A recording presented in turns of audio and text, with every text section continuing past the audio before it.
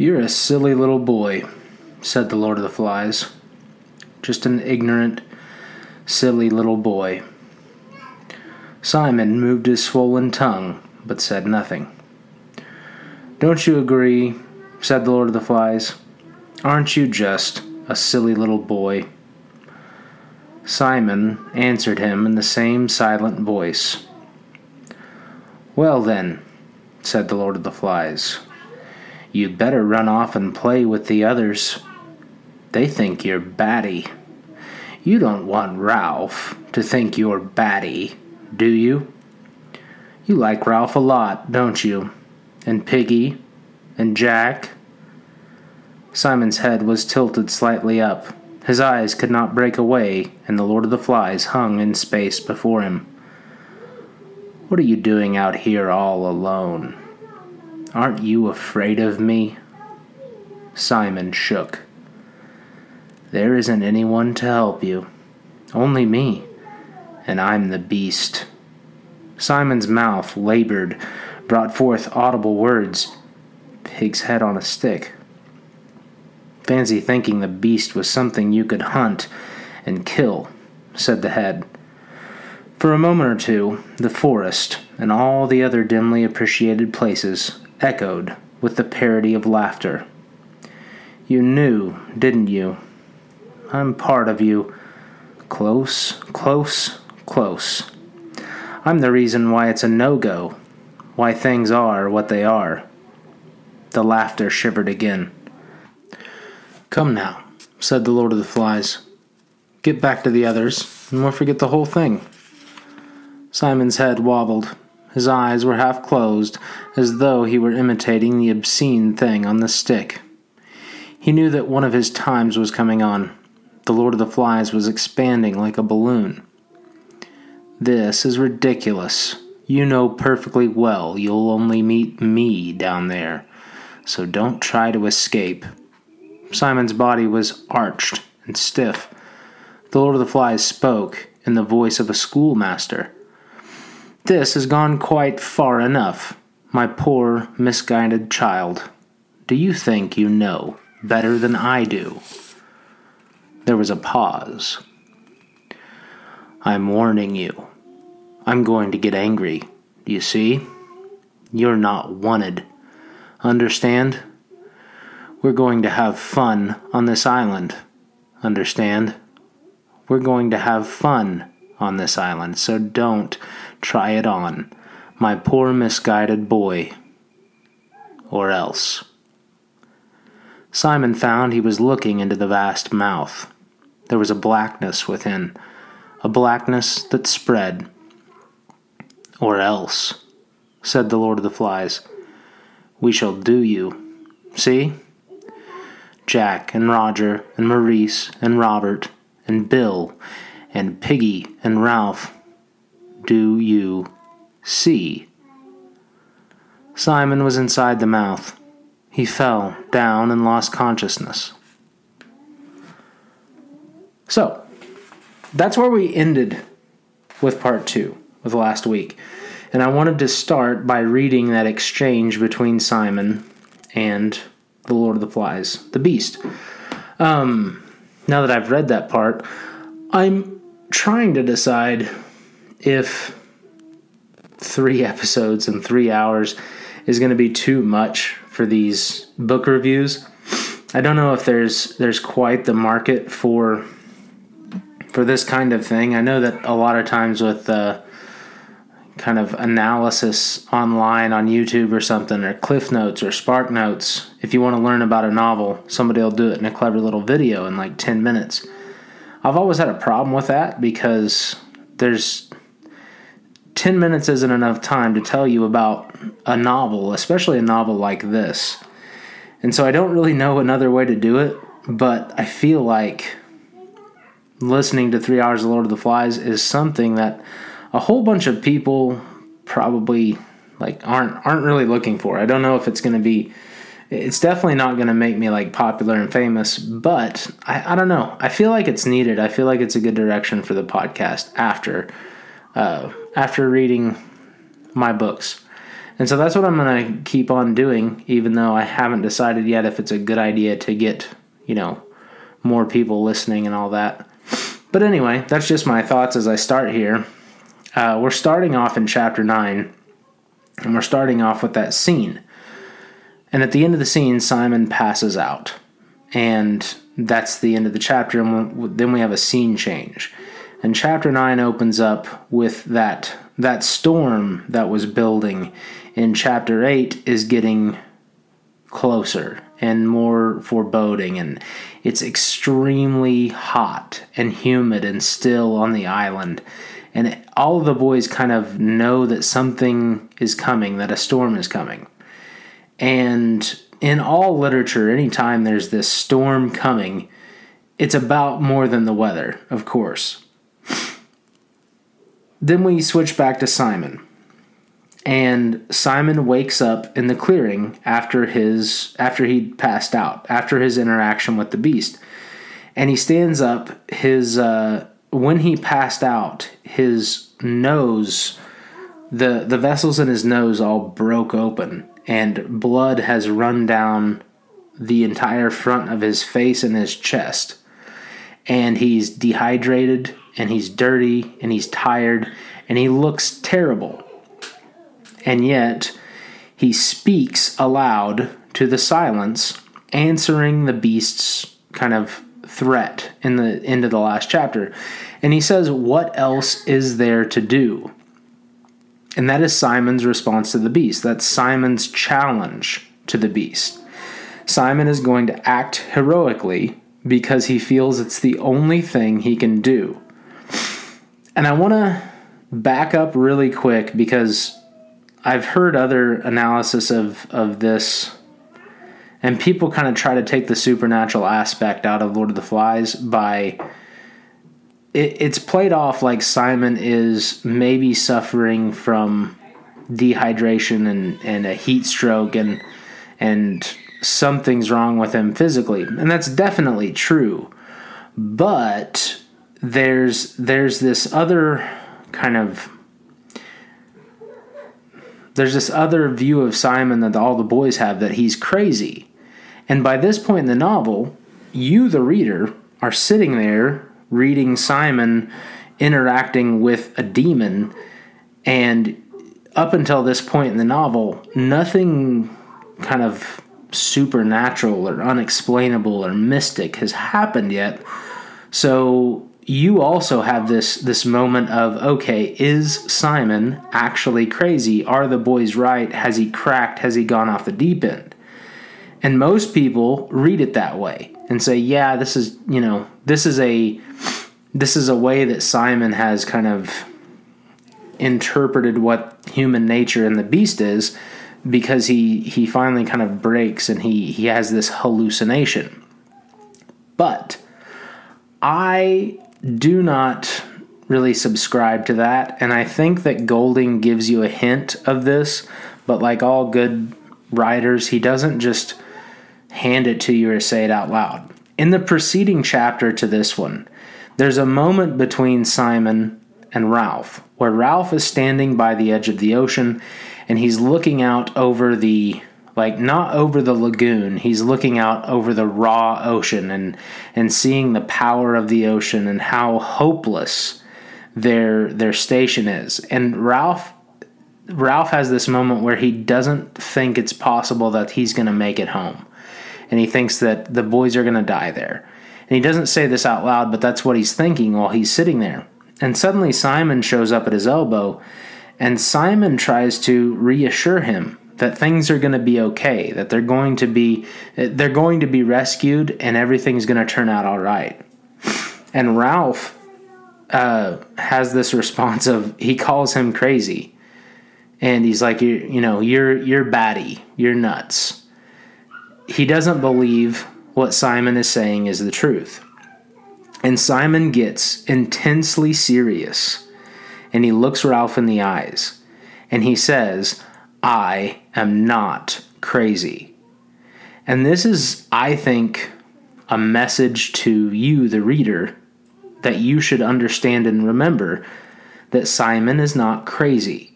And it's important and it's on purpose that this scene happens right before Simon comes face to face with the beast.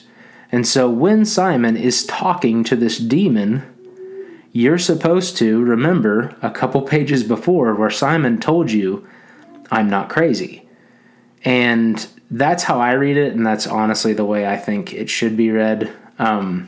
So, in my opinion, and I think the way Golding wrote it, if you can have good enough reading comprehension to understand it, he's telling you that Simon's not crazy. What Simon is interacting with is actually happening. And so that's my soapbox on that. Simon's not crazy. He's not just hallucinating. He is the only one who knows. He's the only one that discovers the beast. And the beast does not want to be discovered, and so the beast threatens Simon and tells him to keep his mouth shut.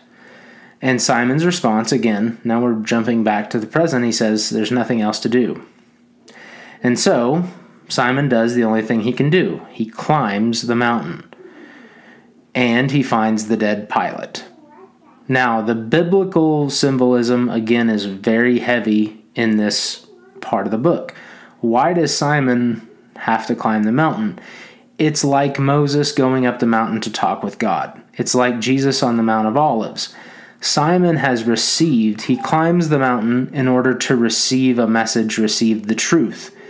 And the truth is that mankind, in this case the children, the truth that they need to hear is the truth of what the beast that they all think is the beast truly is, and it's this dead pilot. And so Simon learns the truth, and his next mission is to bring the truth to the boys in order to stop what's about to happen. Then the scene changes and we go to Jack's tribe. And Jack has become a chief. And all the boys are congregated on the beach, and there's a feast going on, and everything about the feast, about the ceremony, is symbolic. Again, Jack is sitting on a throne. He is wearing a crown that's been kind of weaved together from leaves. There are servants bringing him drinks. Those who are eating at the feast are doing so by his leave. Ralph and Piggy come to the feast, kind of begrudgingly because of the allure of the meat, and once they get there and they eat a little bit, Jack basically tries to take the rest of the people away from Ralph. And he asks who wants to join his tribe, and Ralph challenges him. But again, Ralph's grip on the boys is starting to wane. He doesn't really have what he had before. And he's still trying to speak to them with like a reason and logic. And Jack's beyond that. And the storm is approaching. And Ralph logically asks the boys what they're going to do without any shelter if they're going to join Jack's tribe. And Jack's answer shows the primitivism that the boys have embraced. He says, we'll just do our dance, our ceremonial pig dance. And so that's what they start to do. As it gets dark, as the lightning starts to crash, as the raindrops start to fall, for a feeling of security and safety, the boys all start to join in circles of a dance. And this dance is darker and more kind of fevered than the ones before. And it descends into this chaotic, hypnotizing, hysterical madness. It's just absolute savagery. And the boys like circle and they're wheeling below the booming sky and they're chanting, and you know that violence is coming. And even Ralph and Piggy are forced to kind of, well, not forced, they decide to join into the circle because it's the only place where there's security from the lightning and the rain. And as this insane, chaotic, savage dance reaches its highest point of intensity, Simon stumbles out of the forest. And he is, still covered in blood. He's exhausted. He looks frightening, and he is an outsider coming in from outside the protection of the circle. And what does Simon bring? Simon comes forward bearing the truth. And he tries to tell them, but they're not listening. And this is where Simon becomes the Christ figure, the literary Christ figure. Because like Christ, like Socrates, like Gandhi, Simon's peaceful message of like truth is met with base savagery, is met with violence. The boys fall on him, they attack him, they literally tear at him with their teeth and their fingernails. And Simon becomes a martyr because they kill him. And this is how he becomes the Christ figure. He comes bearing the truth about the Lord of the Flies, about human nature, about sin. And they kill him. Beyond all the other biblical imagery in Lord of the Flies, this is kind of the biggest part that's important, and it's painful, but you're supposed to understand that all of the boys participate in the death of Simon. Every single boy gets a piece of Simon. Just as Christ takes on all the sins of mankind and he's martyred himself for the sake of all humanity, Simon is martyred by all of the boys. No one escapes responsibility. And even Piggy and Ralph are involved in it. And it's a violent scene, but you don't see it up close. It's very dark, and all you kind of hear is kind of the, wailing and gnashing of teeth until everybody stumbles away from Simon's body and Simon is dead. And in the very end of the chapter, there's this very kind of prosy, vague wording where we see this scene where Simon, the tide comes in and the moon is shining off the tide, and it looks as if there are these creatures that carry him away, and they're supposed to represent kind of angels carrying Simon away to heaven.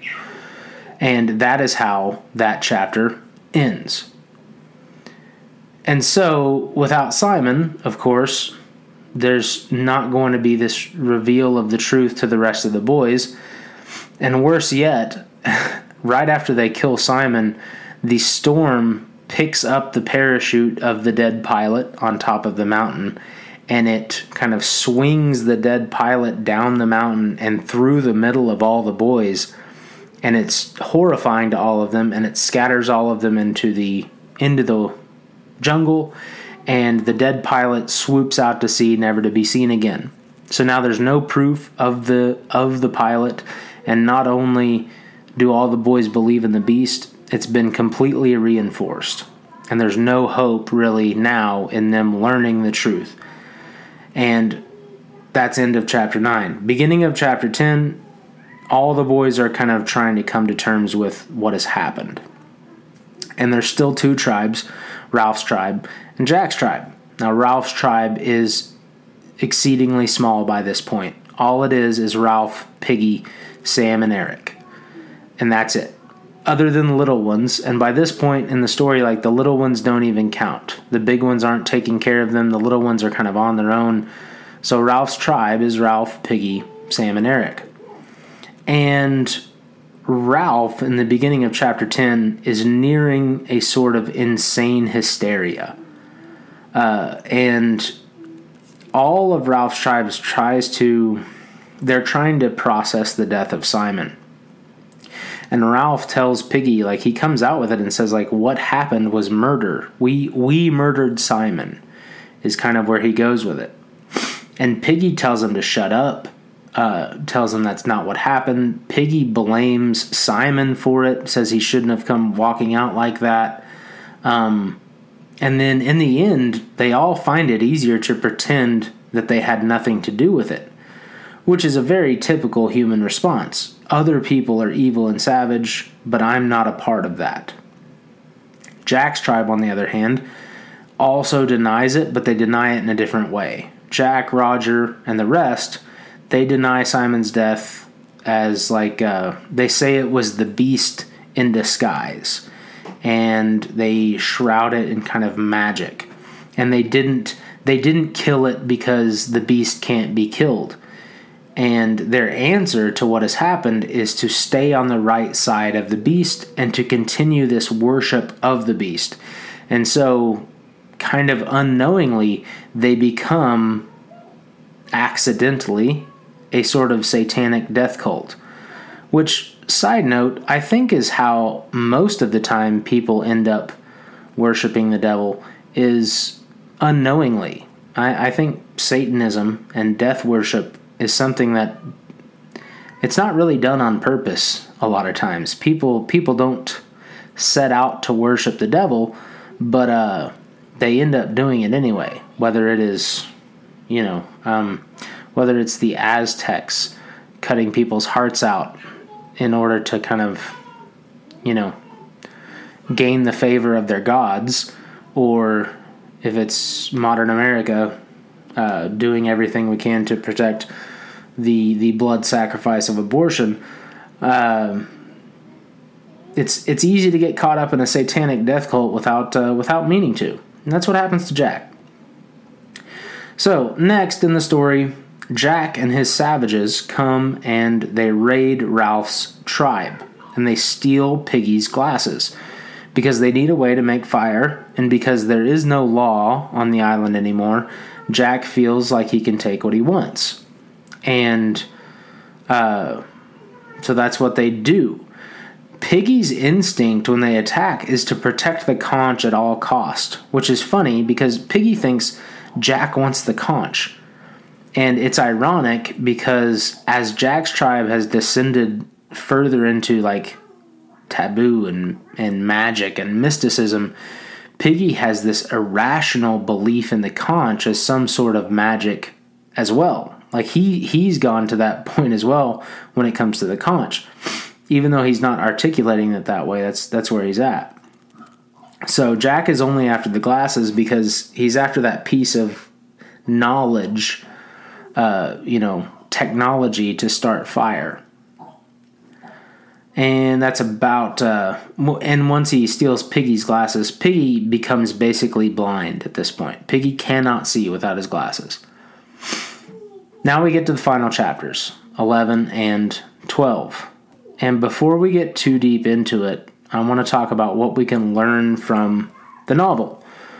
And I think on the podcast before I've talked about the wisdom that you can learn from books, because that's what you're supposed to learn when it comes to good fiction, when it comes to literature.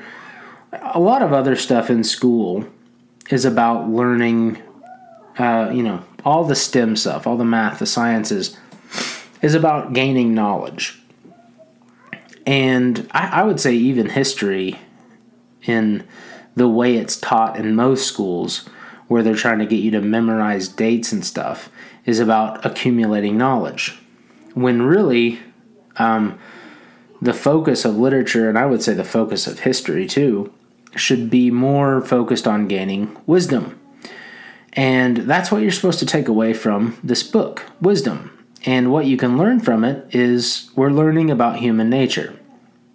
And that's an important thing to learn, especially for kids. And kids are this is why this book was, put in the school curriculum in the first place, back when the people who ran the school system weren't slobbering demonic morons who wanted, to talk about transgender stuff.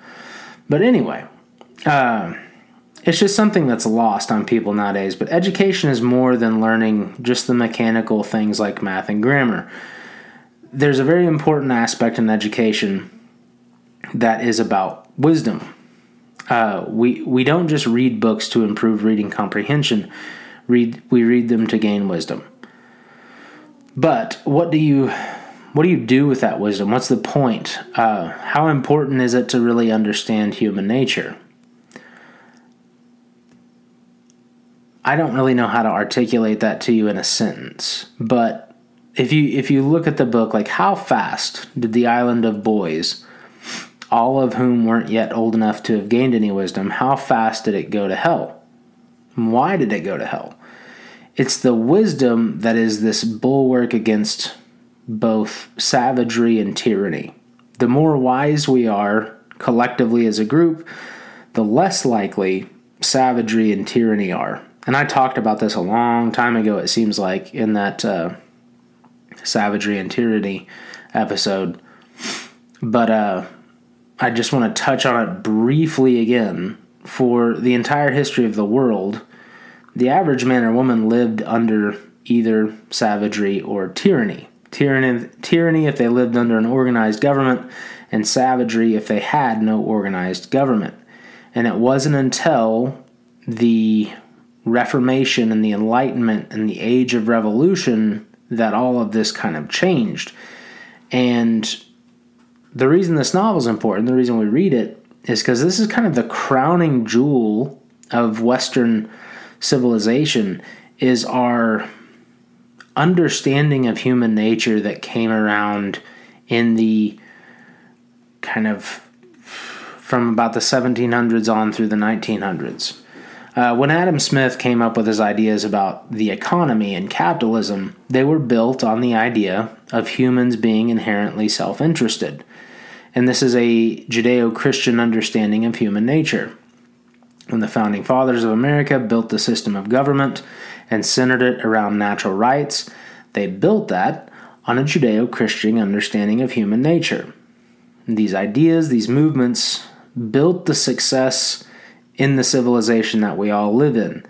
Because we, as a society, we understood our weaknesses and our flaws, and we designed our systems of government and economy to minimize those weaknesses and flaws. But there were other ideas that came out during the Enlightenment that kind of disagreed with this idea. And we talked about Rousseau in part 2 and his idea of primitive man being inherently good. And you also had Karl Marx, who claimed that human nature was not fixed or inherent. And he thought that we could change human nature by changing society, which is what the progressive movement in the United States was built on. This idea that human nature is malleable and we can change it. And of course, that is wrong. And the result of people trying to implement this wrong idea, starting from a place that's philosophically incorrect, it never ends well. And I don't know if most people listening to this podcast can look around our society and our culture today and see that there are a lot of things going wrong with it. And my argument is that one of the biggest roots of all of those problems is this idea that we can change or alter our human nature. And if you think about all of these things that are causing kind of societal decline, the big one right now in 2022 is gender theory. And is there anything more kind of openly saying, like, you can change who you are fundamentally than saying, if you are biologically inherently a man, you can just chop off your dick and become a woman? This is the same idea, just taken to basically an extreme. And I don't know why this was allowed to happen or how it happened. I think it's kind of the biblical story of the Tower of Babel. This is why empires never last. It's why every civilization eventually kind of crumbles, is because we get bigger and more influential, and then we kind of get too arrogant for our own good and end up crumbling. But it's never good when this happens. The only thing that ever happens is the destruction of liberty and freedom and financial gain and religious freedom, economic freedom. The only thing that ever happens when we try to rewrite the laws of human nature is the loss of all of these things that we had. Because the people at the top are always going to act on their own greedy self-interest, because that's what humans are. And they've done that since the beginning of time. And just a few things that I'm talking about here like postmodernism, that philosophical idea, neo-Marxism, democratic socialism, critical race theory, modern gender theory, any other critical theory, all of these movements are built on a rejection of human nature. So I ask you again, what do you do with the wisdom you gain from learning about human nature? Will you resist a bunch of stupid ideas that end up having a direct and bad impact on society? All right, Chapter 11. Chapter 11 is called Castle Rock. And it's called Castle Rock because that's where Jack goes and makes his tribe's headquarters. It opens up, Ralph is sitting beside this dying fire. And like the rest of the boys, Ralph is on the very fringe of sanity. He crouches by the fire and he can't get it lit again. It's completely out and there's nothing he can do. And so Ralph's tribe decides they have to go confront Jack because they have to have the fire. The fire is the only hope. It's this symbol of hope for rescue. And so Ralph and Piggy and Sam and Eric set out to confront Jack. And as they go, Piggy carries the conch. And of course Piggy carries the conch. The conch is order. The conch is the rules. The conch is government and the authority of government. And it's always the piggies of society that cling most tightly to the conch, almost to the point of believing that it has like mystical power. The conch is all Piggy has. And the real truth, though, is that how much power does the conch actually have? It only has the power that we put into it. And when the chips are down, when a war kicks off, when order breaks down, the piggies of the world don't suddenly turn into Ralph and grab a spear. They are dumbfounded. They can't believe it. And they cling to the conch to save them. And what happens to them? Well, spoiler alert, they die. So Ralph and Piggy and Sam and Eric show up at Jack's Castle Rock. And Ralph makes his final plea for civilization. He tells them that they have to have fire because smoke equals a ship and a ship equals rescue. It's as simple as that, and Ralph puts it very simply. It's the only way to return to civilization. But the savages don't want to listen. And Ralph and Jack finally come to blows. First, they there's some posturing where they're puffing up, and then they use their spears to kind of sword fight, and then they fist fight, and it gets serious. And just as that fight reaches a climax, Roger, who's on the top of Castle Rock, leans on this lever that is set under a giant boulder, and he sends the boulder thundering down Castle Rock onto kind of the rock bridge that leads to the island. And this boulder hits Piggy, kind of a glancing blow, and knocks him from the bridge. And as it does, it hits the conch that's in Piggy's hands head on, and the conch explodes. It shatters. And the words that Golding used, he says the conch ceased to exist. And this is the end of order on the island. It's the victory of savagery over civilization. And Piggy falls to his death. He lands on this table rock, this altar-like rock. And his death is even more violent than Simon's because we see it. He lands on the rock, his head busts open, and his brains come out. And he's laying there twitching on this very ominously altar-like rock. And it's another sacrifice to the beast.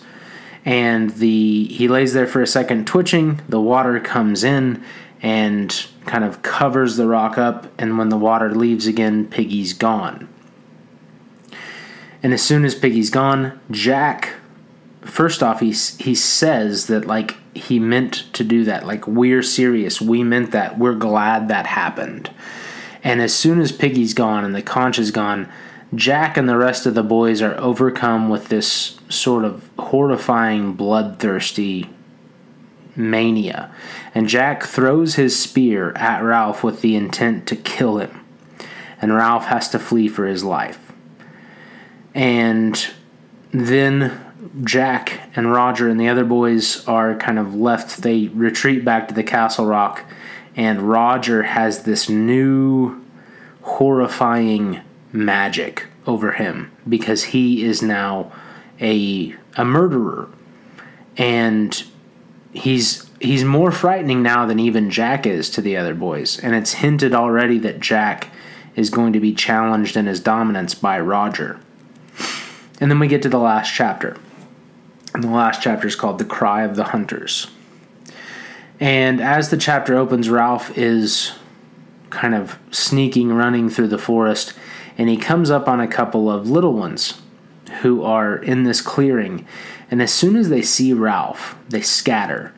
And it's as if they already know that civilization and order are completely gone, and savagery is now in control, and the little ones have become like prey animals driven by fear. Ralph continues running through the forest, and he runs smack dab into, you guessed it, the Lord of the Flies. He comes face to face with the architect of all his suffering. And the pig's head is still on the stick in Simon's clearing, but now it is just a skull. It's been completely kind of cleaned up by the flies and the bugs and all that. And Ralph stands there looking at it, and it seems to be smiling at him. It even says, like, Golding writes that it is smiling at Ralph.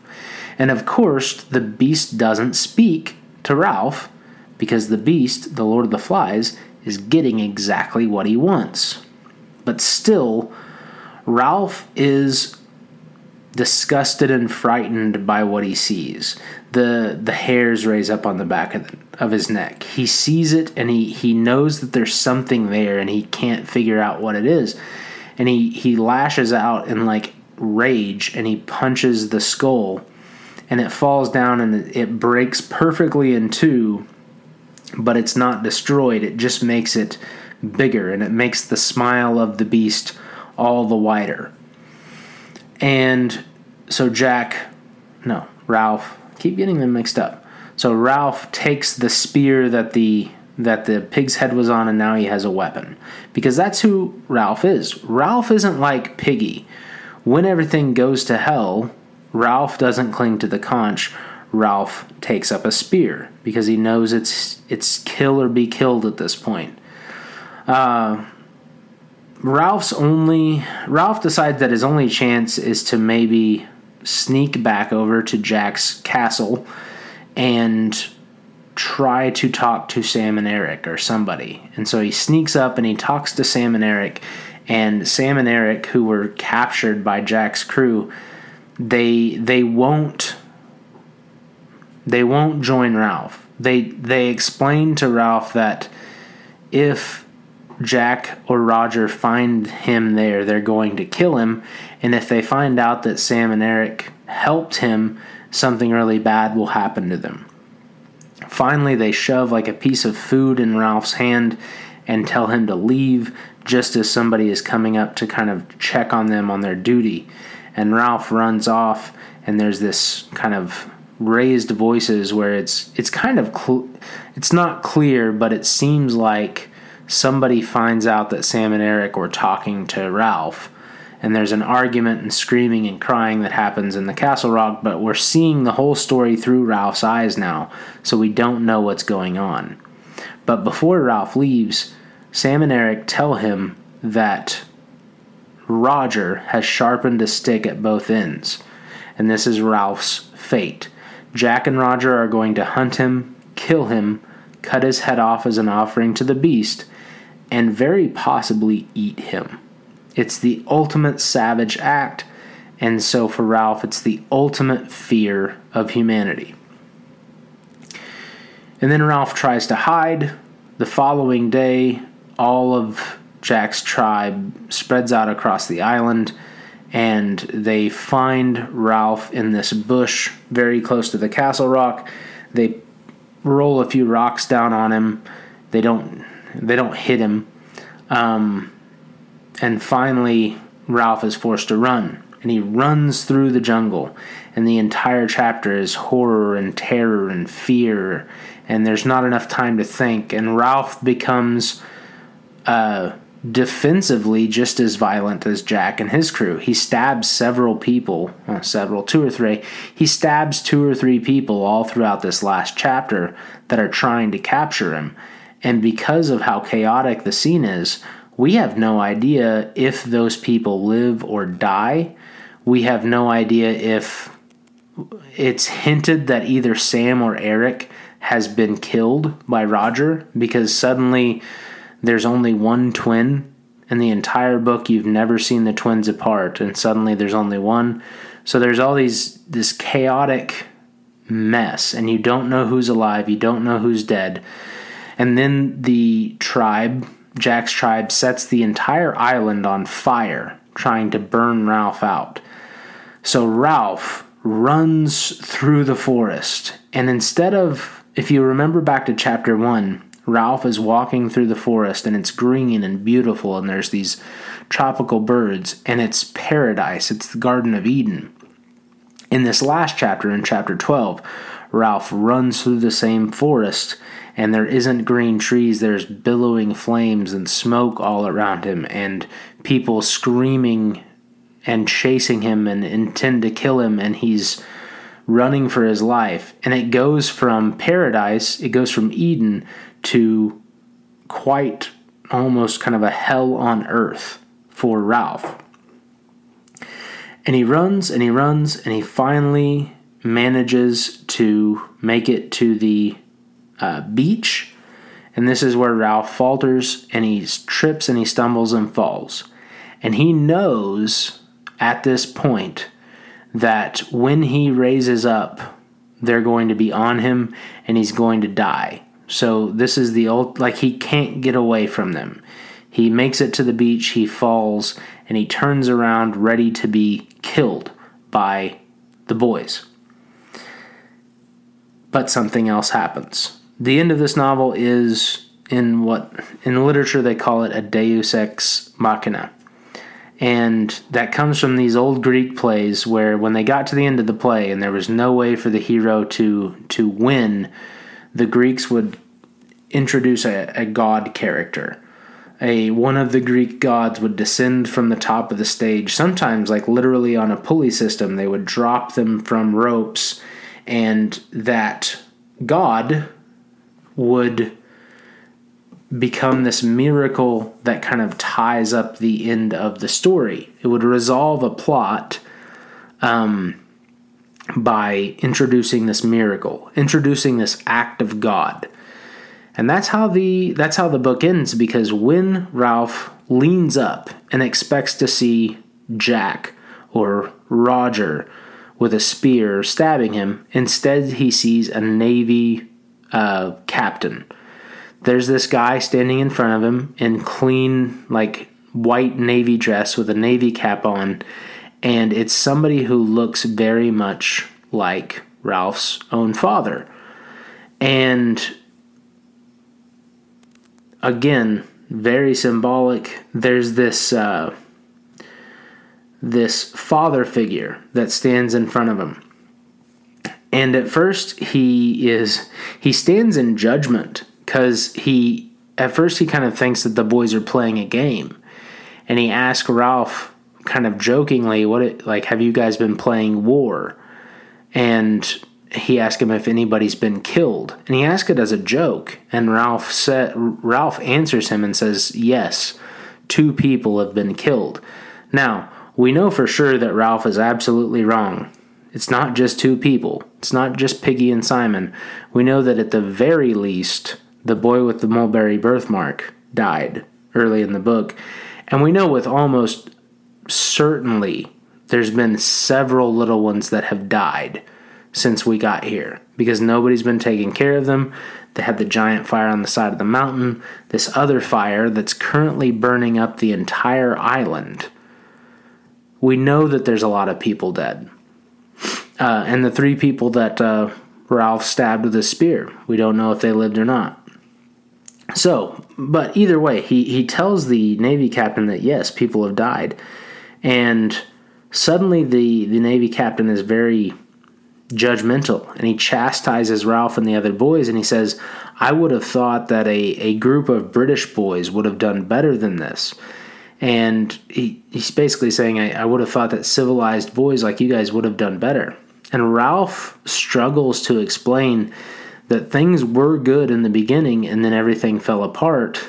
And then next, the guy shows him like understanding and grace, and he like puts his hand on his shoulder and, it's going to be all right. So this Navy officer becomes the archetype of the father, who is both judgmental and full of grace and understanding. He becomes the God the Father figure. And then after he wraps that up, the end of the novel is Ralph weeping. And the end of the novel says Ralph wept for innocence, for the end of innocence. The book ends in these tears, and they are not happy tears. Even though they've been saved, it's the thing that Ralph's been waiting for the entire time. Ralph is not weeping because he's going to live and because they're going to be rescued. Ralph is weeping because he has finally come to this understanding about the darkness of human nature, the darkness of man's heart. He's no longer innocent. His childhood has been taken away from him, and it's been replaced with this awful, dark knowledge of evil, of what humans are capable of. And as soon as Ralph starts crying, all the rest of the boys kind of revert to this childhood state, and they all start weeping. And the last line of the novel is, Ralph wept for the end of innocence, the darkness of man's heart, and the fall through the air of the true wise friend called Piggy. Now, everybody always compares this novel with Heart of Darkness, because Heart of Darkness is another British novel. It's also about human nature. And Golding claims that he never read Heart of Darkness until after he already wrote this. And I think that's completely possible, and you should take a man at his word. And I think people sometimes don't, and they say, oh, he obviously was using Conrad when he wrote this, who wrote Heart of Darkness. But I think that they were just two intellectuals that grew up in that British culture of the post-Enlightenment world with an understanding of the truth of human nature, and wrote the books they're not similar in storyline at all, but they're similar in the message that they give, because Heart of Darkness ends with one of the characters dying and screaming the horror, and the thought that you're left with is that he is dying and going to hell, and he can see the fires of hell. And then Lord of the Flies ends with Ralph weeping bitterly because he understands how evil man can be. But what about the Lord of the Flies? Ralph has this weeping epiphany at the end, but he, at least in what we read in the book, Ralph never learns that there was this sort of architect behind all his suffering, this thing that causes the darker side of humanity to thrive and overcome goodness. And it was precisely the ignorance of that thing, being, power, whatever, that causes the power to grow. So Golding giving us a religious message at the end of the book? It doesn't quite seem that way, but that's the way I'm going to tell you to take it. If you ever talk to someone who has seen it, and I mean really seen it, they will tell you that evil is a thing that exists. Not like cancer or natural disasters or terrible bad things that can happen, accidents, but actual, true human evil exist. The things that humans do to one another that makes no logical sense and can only be described as evil.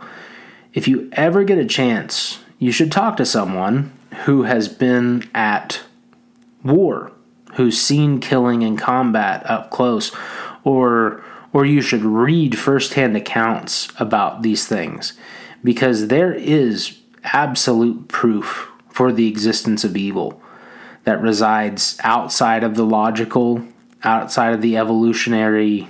The realm of science is not able to explain, and there's no answer to it outside religious answers and kind of mystic answers. So we as humans, we do this thing where we just ignore it or pretend it doesn't exist until we are faced with it, right up close and personal. And most people, it's not until then that they admit its existence. And there's a problem with that. Because if you're someone who denies the existence of evil, chances are, if you ever have the bad fortune of coming face to face with it, your chances of survival drop tremendously. You become piggy and you're swallowed up by it. Or if you're lucky, you're like Ralph and you can fight your way through it with your instincts, but still at the end you're left with no understanding of why. The title of the book is Lord of the Flies, specifically because you aren't meant to ignore or forget about it.